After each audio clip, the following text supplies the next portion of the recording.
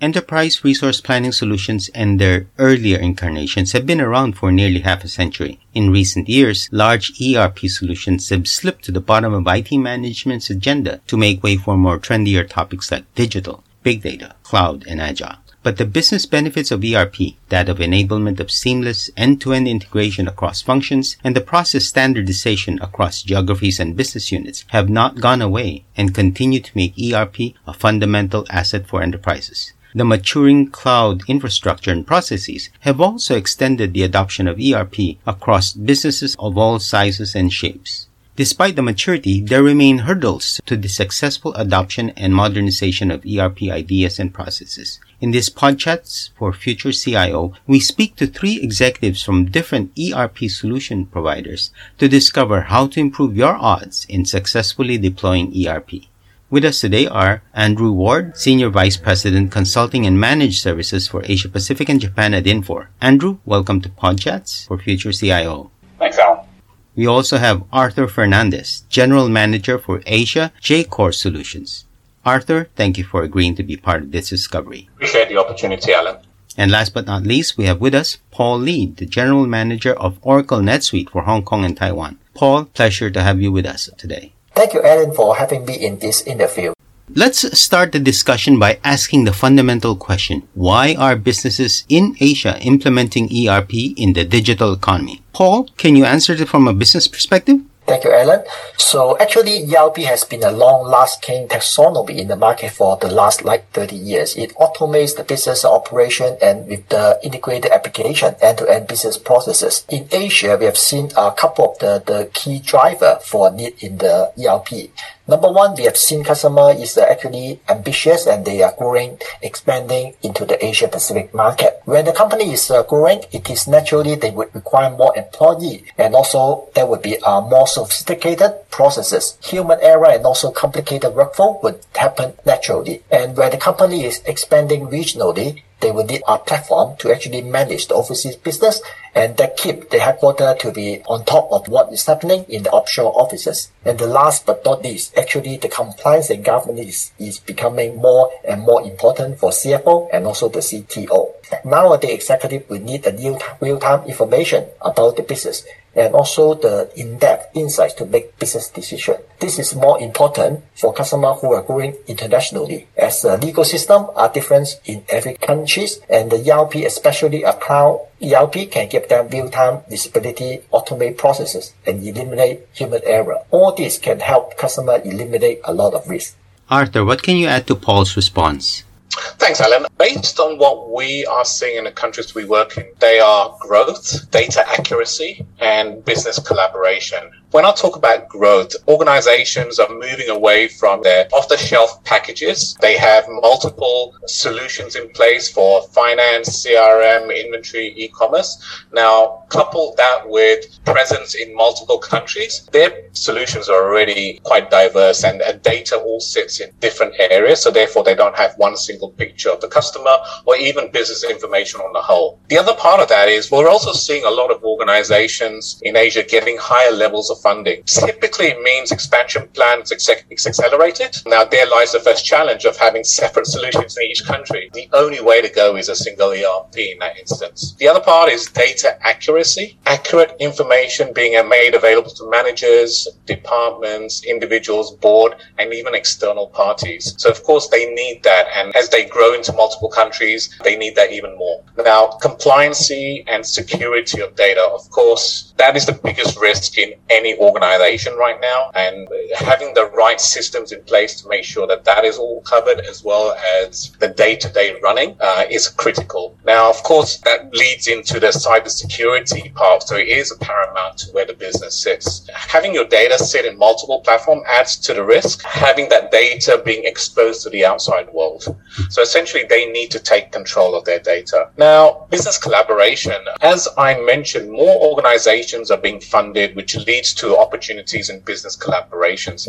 These collaborations are no longer just on paper. They're a process. They're system integrations. Without having an ERP in place, businesses are losing out on the opportunity to growth. Finally, Andrew, what do you see as the overarching reason for this interest in ERP? Yeah, I don't think it changes much based on whether we're in times of plenty or times of crisis. Generally speaking, people are implementing ERP systems for very much the same reasons and rationale. And it tends to come down to driving revenues, maximising productivity, and informing managers better for their future decisions. So very much it's all about making sure we're getting information to the right people at the right time, as fast and accurate as possible.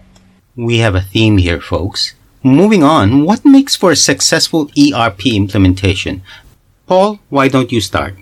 Yeah, ERP system is indeed affecting many aspects of the businesses. The implementation of the ERP could become very large and lengthy project. It takes months or even years. Poorly defined goals and requirements could further delay the projects. The most important factor would be executive support. Only with the executive support, the top management advocate could encourage the buy-in from the whole organization to a new ERP, as we are expecting changes in the business processes. Next, the ERP implementation team would be very important. The people makes the difference. Any large project will require skilled and committed team. ERP projects could be no exception. A good ERP implementation team should include key persons from different parts of the organization and all levels of seniorities. It is not only an IT project, it is also a business project. Business user involvement is very critical and important. I think next would be the employee involvement to increase the user adoption and also a clearly defined project scope. From next week, we encourage land and expand strategy. That means projects should be trimmed down into multiple phases. We call it the stairway. With the breakdown of a large project into smaller pieces, we can increase the project success rate, and then we can encourage some quick wins. These quick wins can improve user adoption and also lower the project risk. Well, I kind of look at it this way. It isn't so much what makes a successful implementation, but when are you actually going to measure it? To me, every ERP purchase and implementation is done based on some form of business case. It could be formal, it could be informal, but there's always a business outcome in view. Better inventory control, better cash flow management. Sometimes it's just simply better access to data and reporting. It's really common to hear people say we've outgrown our old system, but you've got to look a year or 2 years post go live to really determine if we did our job well. Has it met that need? Are people happy leveraging the technology? That's what's really important here. Thanks, Andrew. Arthur, Andrew somehow alluded to my next question. Who decides that an ERP implementation is successful? Success comes from the outputs achieved. Now, if I take the types of roles where they see the success, from a CFO perspective, they're typically looking at the overall cost, the ROI over X number of years, key improvements in the overall numbers, and of course, process and streamlined management reporting. Now, if I look from a COO perspective, they will be looking at the cost of operational delivery, efficiencies, and improvements in the metrics. Now, of course, business heads will like to utilize the KPIs to continually improve the outputs and have a team growth, right? So it's all about growing their divisions and growing the customer base. Hey Arthur, just out of curiosity, is there such a thing as a mediocre ERP implementation? An organization can go down the path of undertaking an ERP implementation. The levels of measure come from the overall goals and the outputs that is achieved, either at the organization or the business department, right? So that when I talk about business department, that could be the finance, that could be the supply chain. That's where the solutions typically lay. Now, at a business level, if a business department is deploying an ERP solution, the gains achieved may not be considered mediocre to them, but from an organizational level, it may be deemed so because other business areas do not see the benefit yet. How about you, Andrew? Do you agree that there are mediocre ERP implementations out there? I think you'd have to say the answer is yes. I mean, almost every enterprise today has an ERP system. A lot of the work we do is converting clients from one system onto our technology. So it's fair to say there's be a level of dissatisfaction in ERP implementations. It's not the only reason. People also change ERPs due to M&A activity and things like that. But often it's just that ERP systems, even if they started well, can tend to weaken over time if you're not maintaining the environment well. Many ERP were built using decades-old waterfall methodology. Now, Paul, can you incorporate agile methodologies inside ERP today?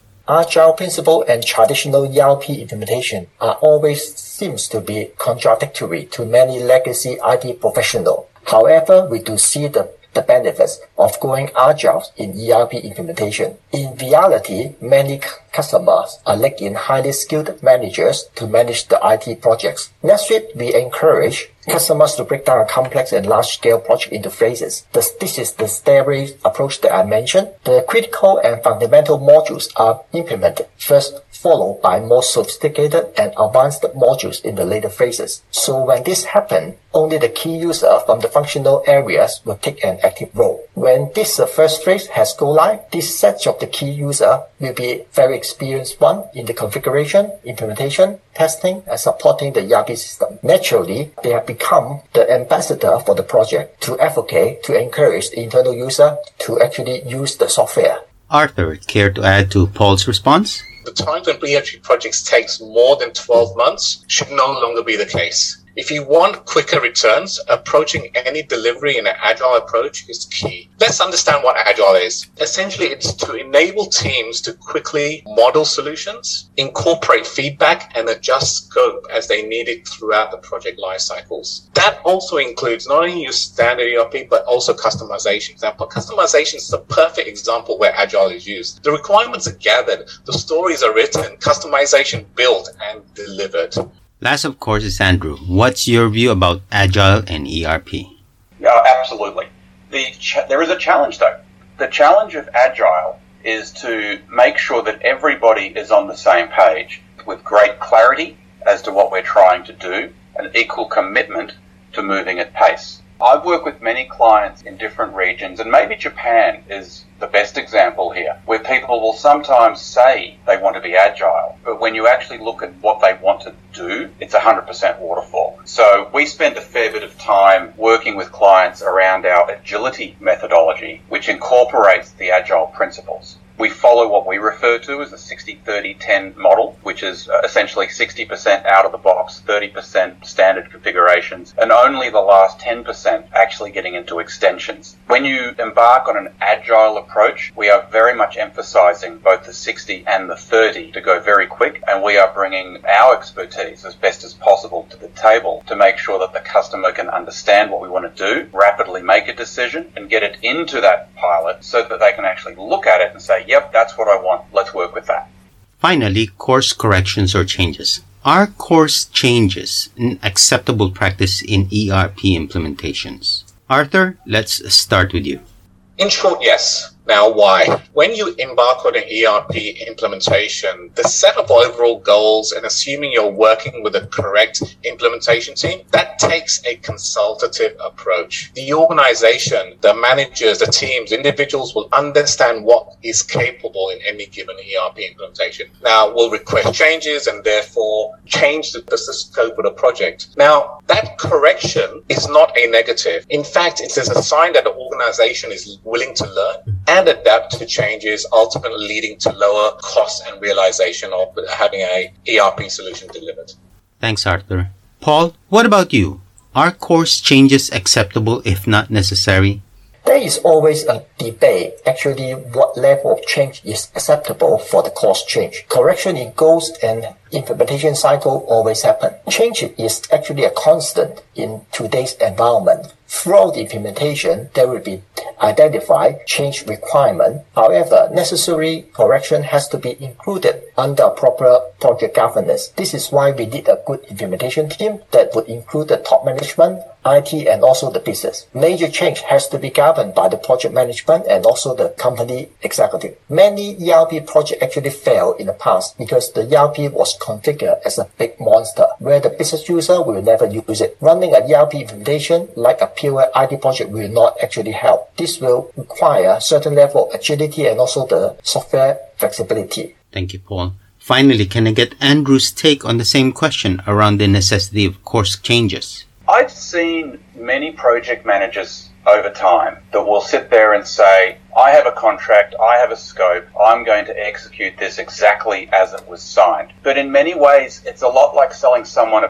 package tour and then saying they can't visit a temple they want to see or a monument that they want to visit. It's critical that we work hand in glove with customers because changes do turn up. As they learn our technology better, they become exposed to things they didn't even know was possible. So I think every implementation that I've worked on in the past, let's go with decade, has had some level of course change to optimize the outcome. And we like to encourage customers to do that.